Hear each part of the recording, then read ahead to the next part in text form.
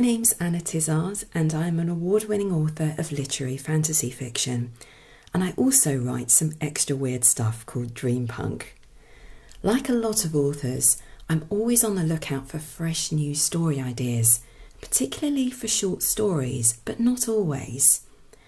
While I love writing longer pieces, there's something special about short stories for experimenting, finding new voices, and of course getting your work out there in the easiest way possible so it can be read by other people. Am I right? Exquisite Corpse is the best writing prompt I have ever come across. The game generates a sentence from randomised word entries, so bizarre that I'm often laughing at first. Then I dig a little deeper and I can usually find some kind of suggestion of a story idea, a situation or a character that I can work with. So far, the game of Exquisite Corpse has generated about 100 different story ideas for me, and at the time of recording this, in early 2023, I've written dozens of stories, some of which have been published, others that are waiting in the wings, and 2 novellas, one of which won an Imagine Award for Best Literary Fiction Novel in 2022, all based on the results of this game. Through this podcast, I want to share this writing prompt game with as many people as possible and see if I can inspire other authors, new and experienced, as well as create necessary story fodder for my own series, The Book of Exquisite Corpse.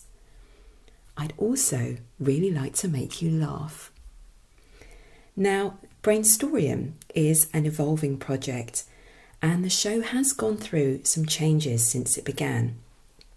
In episodes 1 to 16, before I get into gameplay in the second half of each show, I explore ideas about inspiration, the surrealist origins of Exquisite Corpse, and what we as authors might learn from them.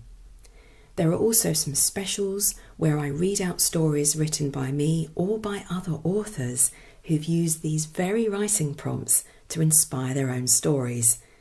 And this was a very special thing to do, which I'd really like to do again sometime in the future, time allowing.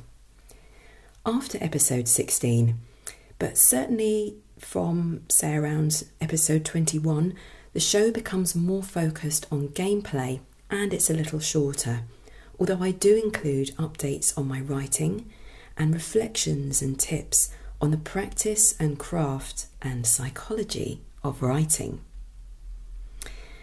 Also, dare I admit it, I have improved, I reckon, at the story brainstorms by around episode 21. But that's to be expected really, isn't it? Since practice improves all skills. I would love it if you joined me and practiced imagining unique new story ideas using this incredible exercise for the imagination. If nothing else, I want you to experience the wonder, intrigue, and laughs that this fairly bonkers writing prompt game can give us.